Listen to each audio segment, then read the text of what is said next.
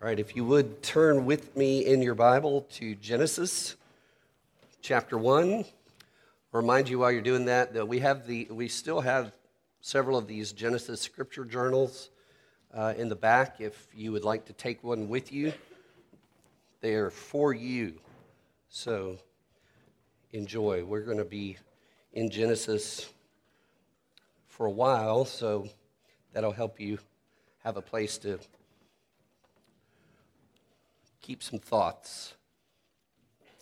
So we're in Genesis 1 and 2 this morning, selections from it. We're going to be in a lot of different places. I'll read them and you don't have to try to find them. I'm going to be using a lot of scripture this morning, so hang on. Let me pray. Well, no, I'll pray in a second. Let me tell you what I've been thinking about this week. As I was preparing for this message, Friday night, first game of the World Series. Anyone watch the first game of the World Series? 3 of us, okay. Let me give you, I was shocked at the intro on Fox's production of the World Series first game. I'm going to try to give it to you, describe it to you a little bit here, and listen carefully to what the announcer said. So the whole thing starts with this music starting to swell, and there's a choir from the Texas Southern University that starts clapping and stomping and singing that old classic, "He's got the whole world in his hands. He's got the whole world in his hands." Remember that one? So they're starting to sing in the background. And the announcer says, "Baseball lives in our souls, in the emotions of autumn, a spiritual game. He's got the whole world. Great with passion and cathedrals of green grass." Fireworks spray in the night sky on the screen. "Heavenly lights swirl in a chorus of adulation. All the diamond treasures are here. On this night and this stage, dreams of a lifetime coming true. He's got the whole world in his hands. From this one season, one team will be revered for eternity as a champion. He's got the whole world in his hands. Grasp the moment. Brace your faith. Face what awaits. Philadelphia, Houston, believe. Win just 4, and the whole world's in your hands. He's got the whole world in his hands." Wow. I thought I was watching a worship service. Minute Maid Park in Houston was the temple, the cathedral of green grass. There was this clash of gods, the Astros versus the Phillies, that was about to take place, and one group of gods would emerge as the eternal champion. And the temple was full of priests, all clothed in their appropriate priestly garb. And they were exalting and enjoying and hoping to expand the glory of their gods. Friends, all of us, we can't escape it. We were made to exalt and enjoy and expand the enjoyment of the life-giving presence of something bigger than us. We can't help it. It leaks out of us. It leaked out of 100,000 plus people at Neyland Stadium last night in Knoxville. We were made to worship. So where did that come from? Well, Genesis 1 and 2 are telling us the beginning of the story that the whole Bible tells to answer that question. And that's what we're going to look at this morning. We're going to be in part of Genesis 1 and Genesis 2. So if you'll stand with me and hear the word of the God who loves you. Excuse me. In Genesis chapter 1, verses 26. Where did I leave my water? I'm sorry. Thank you. 26 through 28. Thank you. And then we're going to skip to Genesis 2, verse 5. Hear the word of the Lord. And then God said, "Let us make man in our own image, after our likeness, and let them have dominion over the fish of the sea, and over the birds of the heavens, and over the livestock, and over all the earth, and over every creeping thing that creeps on the earth." So God created man in his own image. In the image of God he created him. Male and female he created them. And God blessed them, and God said to them, "Be fruitful and multiply, and fill the earth, and subdue it, and have dominion over the fish of the sea, and over the birds of the heavens, and over every living thing that moves on the earth." Now, verse 5 of chapter 2. When no bush of the field was yet in the land, and no small plant of the field had yet sprung up, for the Lord God had not caused it to rain on the land, and there was no man to work the ground, and a mist was going up from the land that was watering the whole face of the ground. Then the Lord God formed the man of dust from the ground and breathed into his nostrils the breath of life, and the man became a living creature. And the Lord God planted a garden in Eden in the east, and there he put the man whom he had formed. And out of the ground the Lord God made to spring up every tree that is pleasant to the sight and good for food. The tree of life was in the midst of the garden, and the tree of the knowledge of good and evil. A river flowed out of Eden to water the garden, and there it divided and became 4 rivers. The name of the first is the Pishon. It is the one that flowed around the whole land of Havilah, where there is gold. And the gold of that land is good. Bdellium and onyx stone are there. The name of the second river is the Gihon. It is the one that flowed around the whole land of Cush. And the name of the third river is the Tigris, which flows east of Assyria. And the fourth river is the Euphrates. The Lord God took the man and put him in the Garden of Eden to work it and keep it. And the Lord God commanded the man, saying, "You may surely eat of every tree of the garden, but of the tree of the knowledge of good and evil you shall not eat, for in the day that you eat of it, you shall surely die." This is the word of the Lord. Thanks be to God. Please be seated.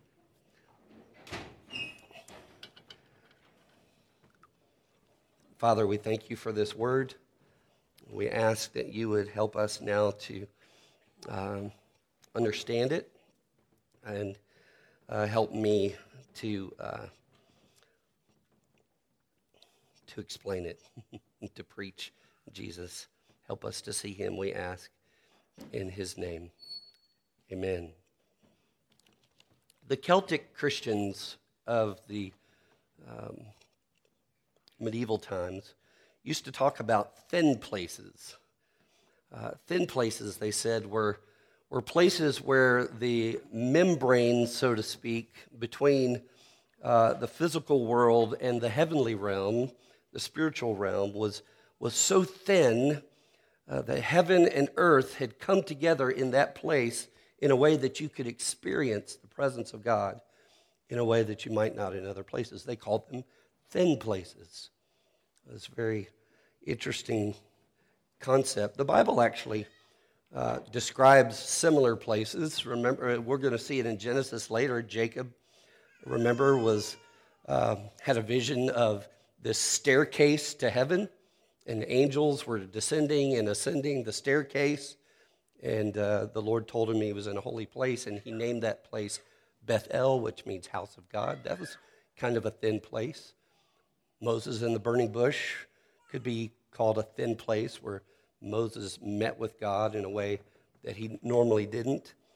The disciples, when Peter, James, and John, when they went up on the mountain with Jesus, and Jesus unveiled all of his glory before them, and they saw him as he is in his glory.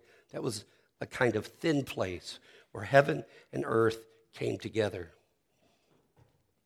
Well, one of the major thin places that God actually assigned and gave to the people of Israel was the tabernacle, or which later became the temple. It was a thin place given by God to his people so they could know his life-giving presence in a special way. And in fact, God had always intended for that kind of thin place to be permanent. You see, God created the heavens and the earth, all of the heavens and the earth, the entire cosmos, to be a cosmic temple where he could dwell with his people forever. And the whole story of the Bible is the story of how God began to build that cosmic temple, how he is building it, and how he will bring about the completion of that cosmic temple one day. So this morning, what I would like to do is to show you a little bit of that story of the cosmic temple and how it relates to Genesis. But we need to start with the end of the story in order for you to see it in the beginning, okay? So, you may be familiar with some of this, but I want to remind us of the end of the story, the end of the book, Revelation 21 and 22, when John sees a new heaven and a new earth coming down, and he sees the holy city, New Jerusalem, coming down out of heaven from God. And he hears a loud voice from the throne saying, "Behold, the dwelling place of God," that's temple language, "is with man. He will dwell with them, and they will be his people, and God himself will be with them as their God." And then John says that an angel showed him the holy city, Jerusalem, coming down out of heaven from God. And I won't describe. You need to go read Revelation 21 and 22 if you haven't lately, or join the women's Bible study as they're studying Revelation this fall. But he goes on to describe the dimensions of this new Jerusalem, this holy city. And it's fascinating that the dimensions were really of a giant cube. And if you actually calculated out the dimensions, that cube would probably take up about half the landmass of the United States. But it doesn't really matter how big the actual measurements are, because the point was that for those people in that time, they couldn't imagine a place this big. They couldn't imagine a city this big. But it was shaped like a cube because the Holy of Holies in the temple was shaped like a cube. And this large size would point to the fact that the whole new heavens and earth, the whole new Jerusalem, would be the holiest part of the temple where God's presence dwells. And God's people would dwell there with him in perfect, unbroken, unhindered relationship forever. This is the picture that God gave John about what's coming. He goes on to say that there was no temple in the city, for its temple is the Lord God, the Almighty, and the Lamb, Jesus. The city has no need of a sun or moon to shine on it, for the glory of God gives it light, and the lamp is the Lamb. Nothing unclean will ever enter it. One of the jobs of the priests was to guard and keep the temple pure. And then the angel showed him a river of the water of life, bright as crystal, flowing from the throne of God and of the Lamb, through the middle of the street of the city. And on either side of the river, the tree of life, with its 12 kinds of fruit, yielding fruit each month. The leaves of the tree were for the healing of the nations.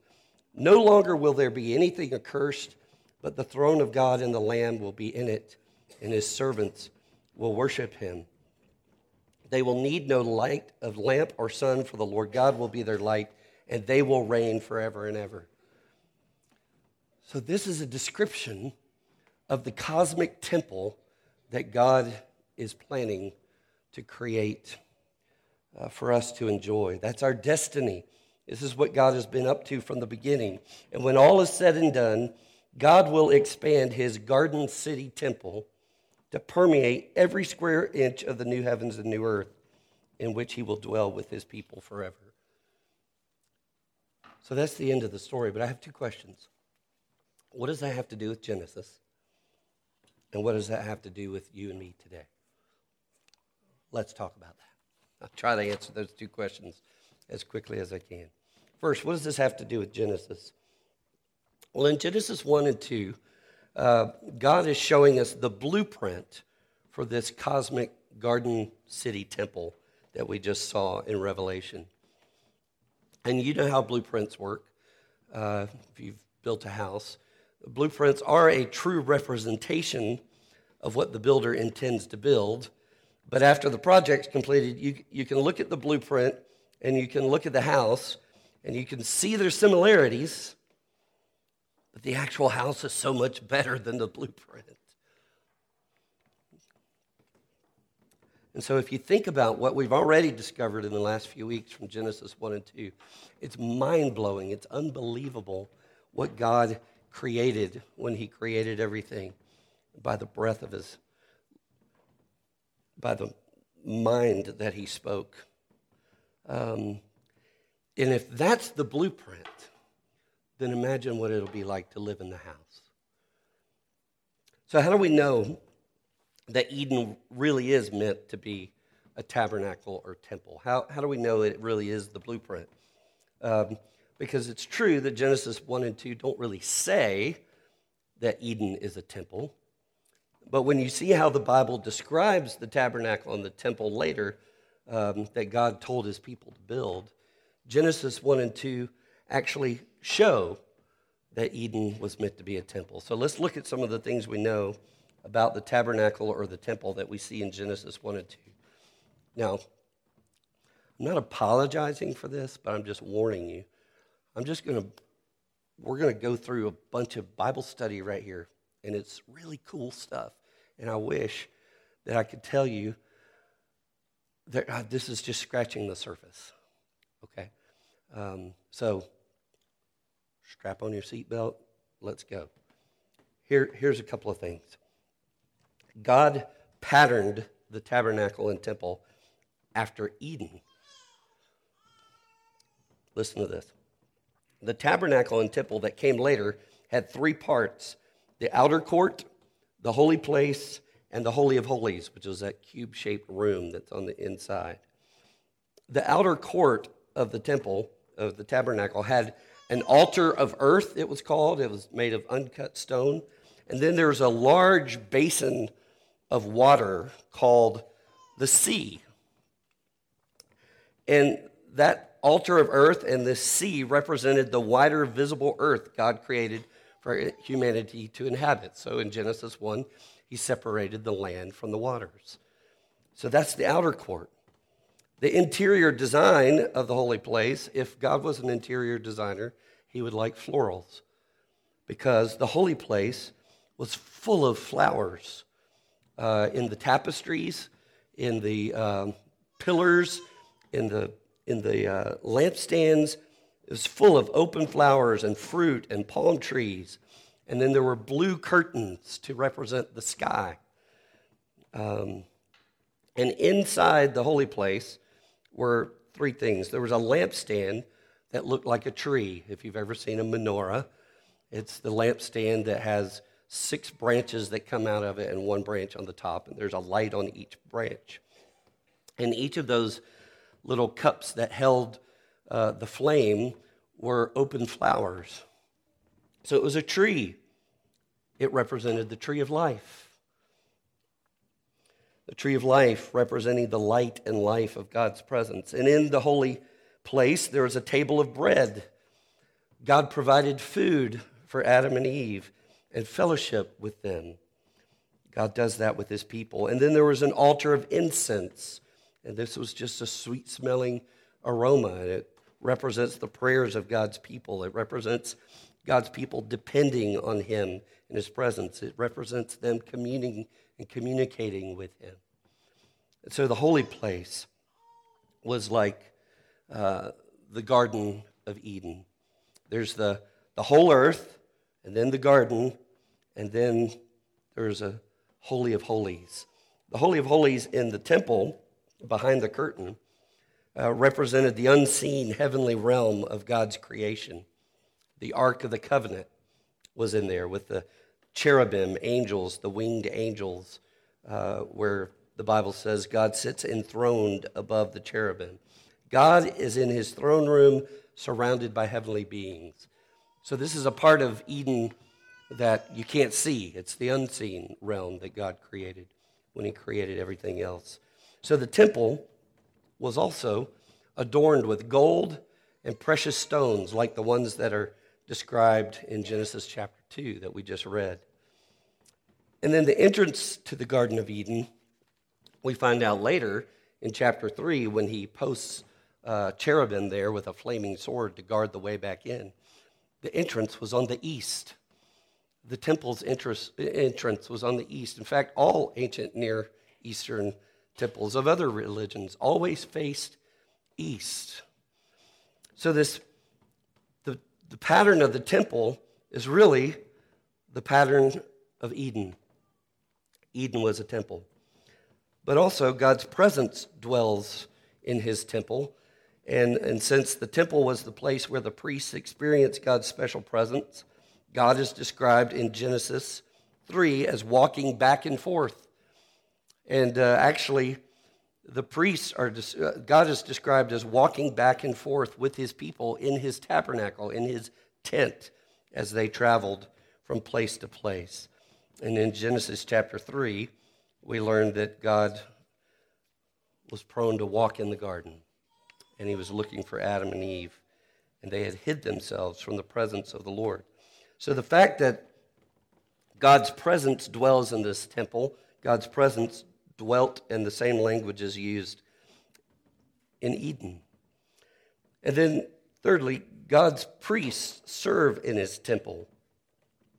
This is fascinating. When I first heard this, I thought, oh, this is really cool.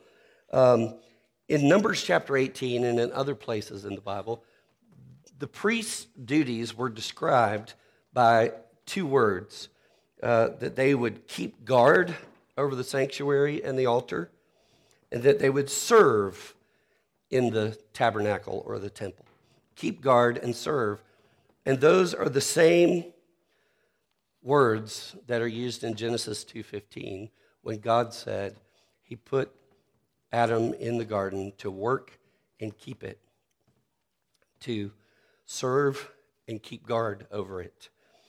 So the priests were called to watch over the temple to protect the purity of the place of God's presence. And they were called to do the work of service in the temple to promote the purpose for which the place of God's presence was made. It was made for God and people to relate and rule together.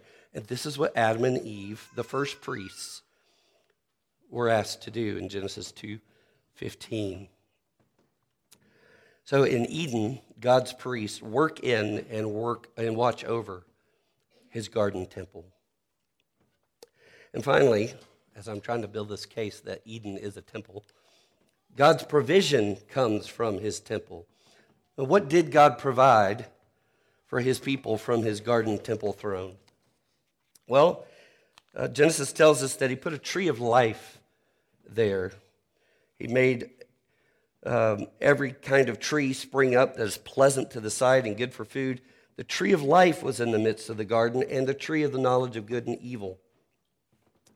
Later in chapter 3, we're going to learn that Adam and Eve ate from, if they had eaten from the tree of life, they would have had eternal life. So the tree of life served as, among possibly other things, it served as a reminder that humanity must depend on God alone for life.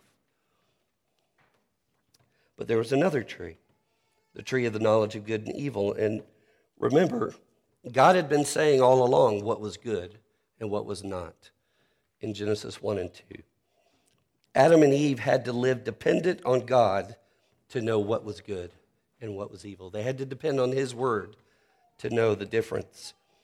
But to eat from the tree of the knowledge of good and evil would mean that they rejected God as the source of good and the source of life. They would reject him and want to find good and life on their own.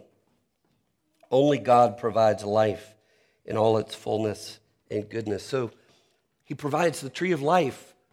And as I said already, the lampstand in the temple was supposed to be a symbol of the tree of life in the garden.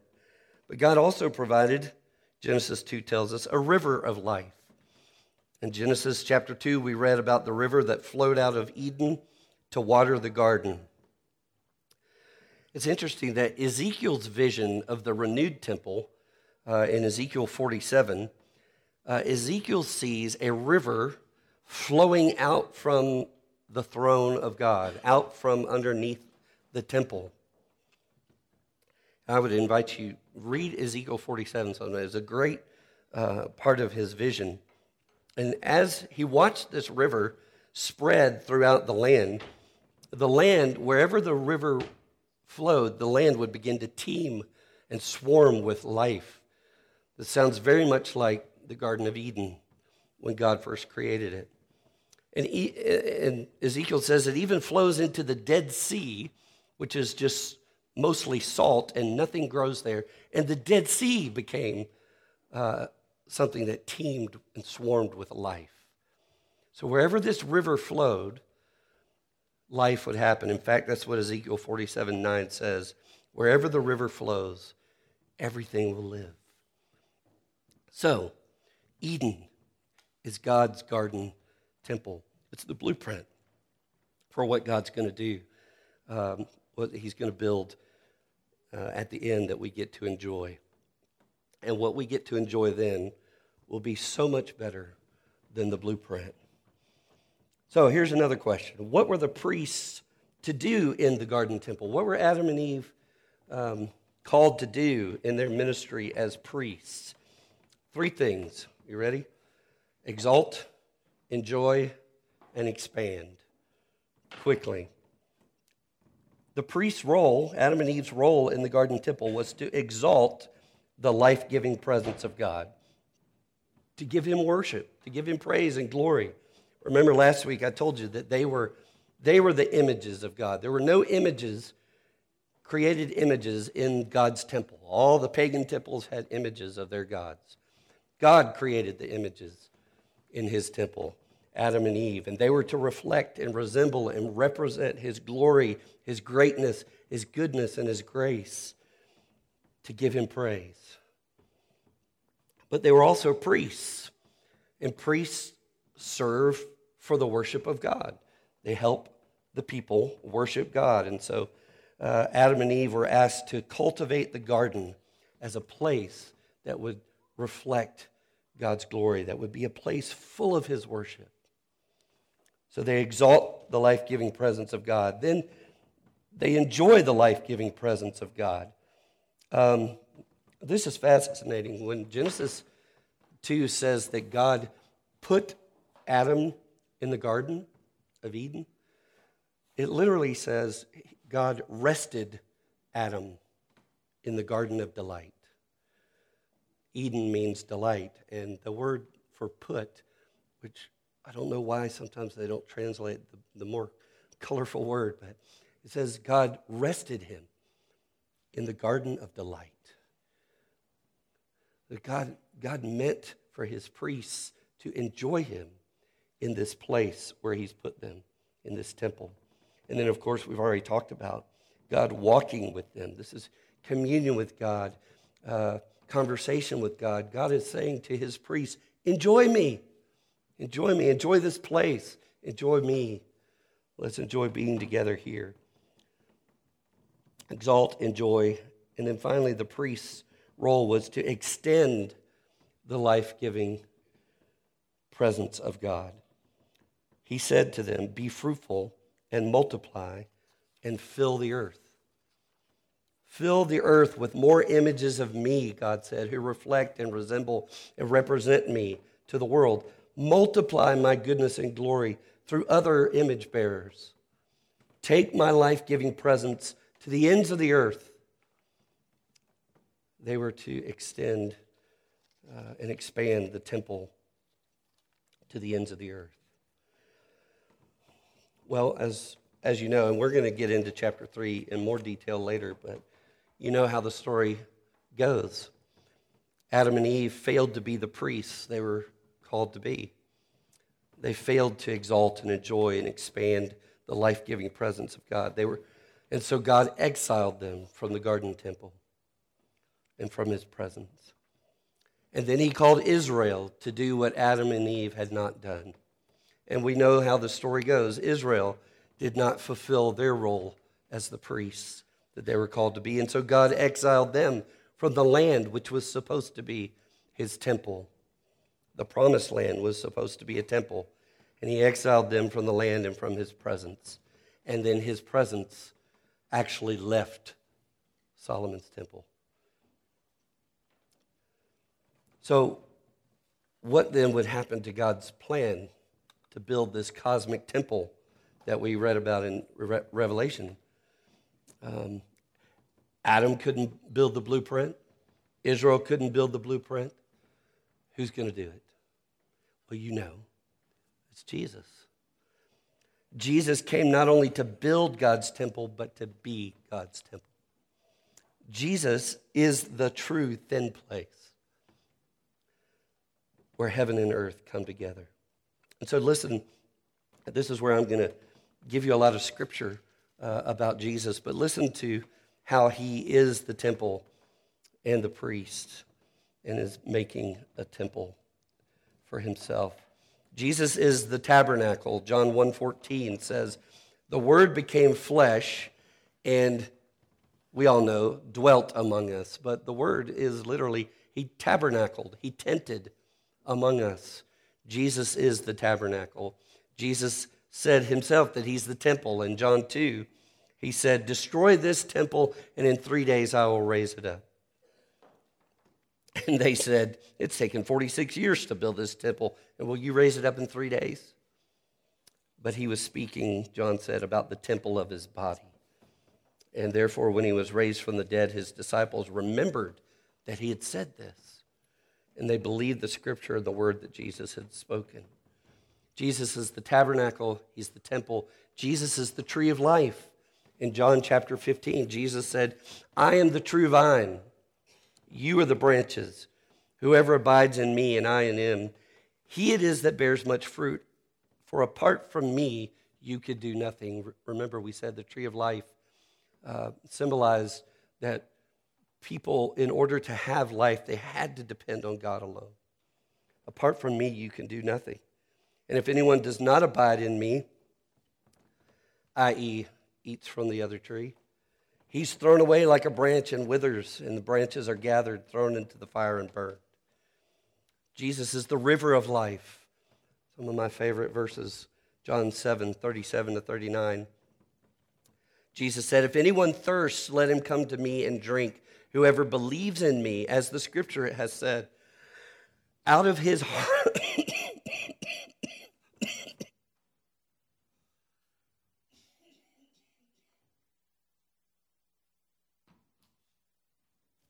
Forgive me.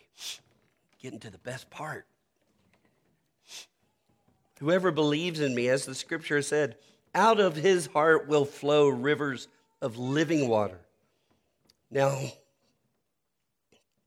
this he said about the Spirit, whom those who believed in him were to receive. He's hearkening back to Ezekiel's vision. The Spirit can run out of you like the living water ran out of the temple.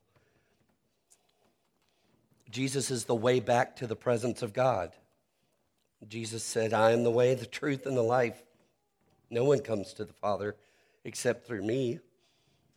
And then in Matthew, Mark, and Luke, we remember that when Jesus cried out his last voice on the last cry on the cross, the temple curtain split in two from top to bottom. In Hebrews says, therefore, brothers, we have confidence to enter the holy places by the blood of Jesus, by the new and living way that he has opened for us through the curtain that is his flesh. So Jesus is our way back to the presence of God, to the Holy of Holies. And in fact, it's not just that we get to get into the Holy of Holies. When Jesus died and the curtain was torn from top to bottom, the Holy of Holies got out. The presence of God is now on the move through Jesus and his church. And speaking of that, Jesus has made us his temple. Paul said in Ephesians, "For through him we both have access in one spirit to the Father. So then you are no longer strangers and aliens. You're no longer the ones way outside of the court of the temple. You are fellow citizens with the saints and members of the household of God, built on the foundation of the apostles and prophets, Christ Jesus himself being the cornerstone, in whom the whole structure, being joined together, grows into a holy temple in the Lord. In him you are also being built together into a dwelling place for God by the Spirit." That's us, Mountain Fellowship. We're a temple. But then Paul goes on to say elsewhere that each of our individual bodies is a temple of the Holy Spirit. So he's made us his temple by joining us to him, the cornerstone, and he's made us his kingdom of priests. What does it mean for us to be his kingdom of priests? Where is the temple of God today? Wherever the church is, wherever his people are. And so, wherever we are, as individual temples of God's, or as a church body, there the life-giving presence of God is. And so here's what we are called to do as priests today. This is to answer that question. But what does this have to do with me today? Exalt, enjoy, expand, okay? Or extend. Exalt his life-giving presence wherever you go. Sounds simple? Not easy. We read earlier from 1 Peter 2 that we are living stones connected to the cornerstone. We are a holy priesthood. We offer spiritual sacrifices. We're a royal priesthood, that we may proclaim the excellencies of him who called us out of darkness into his marvelous light. So I have to ask us this morning, how are we proclaiming the excellencies, exalting Jesus by the way we work with people, serve people, speak with people in the places God puts us? Wherever we go, we are priests who are to cultivate the worship of God, the exaltation of his life-giving presence. The Spirit of Jesus is in you to empower you to exalt him in the places he puts you, so that people experience you as a thin place where heaven and earth come together. We're also called, wherever we go, to enjoy his life-giving presence. Remember, Jesus said, he's the vine, we're the branches. He's saying, get life from me. In verse 9 of John 15, he said, as the Father has loved me, so I have loved you. Abide in my love. How are you abiding in and enjoying the love of Jesus in the places he puts you every day? I was describing a difficult situation I was in to a friend the other day, and he asked me this question in the middle of my grumbling. He said, what are you thankful for in the middle of this? And what that did was shift me back into, wait. Jesus loves me in the middle of this. I need to relocate the vine and be attached to the vine and abide in his love. I do have things to be thankful for.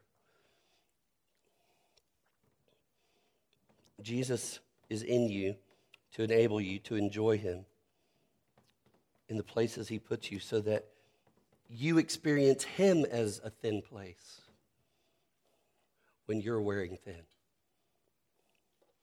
And finally, as priests, we are to extend his life-giving presence wherever we go. He told Adam and Eve, be fruitful and multiply and fill the earth with image bearers. Now, many of us get the opportunity to do that as parents.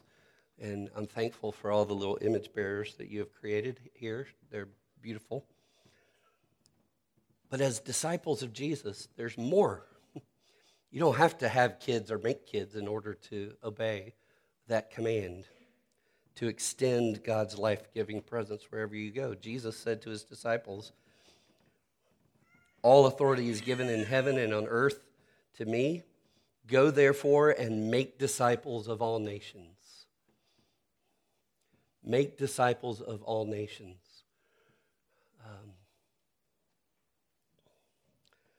Baptizing them in the name of the Father and the Son and the Holy Spirit, teaching them to observe all that I've commanded you.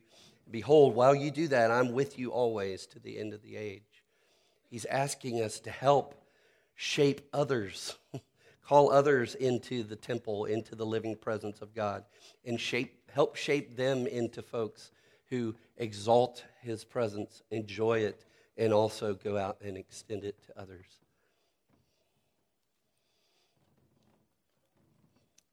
And back to John 7, when Jesus said that whoever believes in him, out of his heart will flow rivers of living water. That's not only so that we can enjoy the life-giving water, but so that it will flow out of us as temples. And so that wherever we go, wherever the river flows through us, everything will live. People will live. So I want to ask, how are you filling your world with images of Jesus?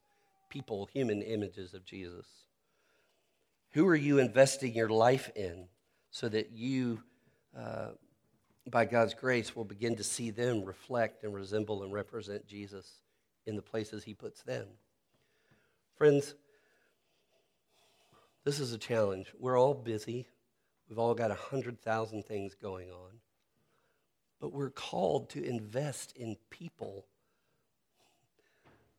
so that they become temples of the living presence of God in the places God puts them. Now, you as parents, that gives you a glorious new way to look at what parenting is, discipling your children. You're doing it, and God's presence is in you as you do it.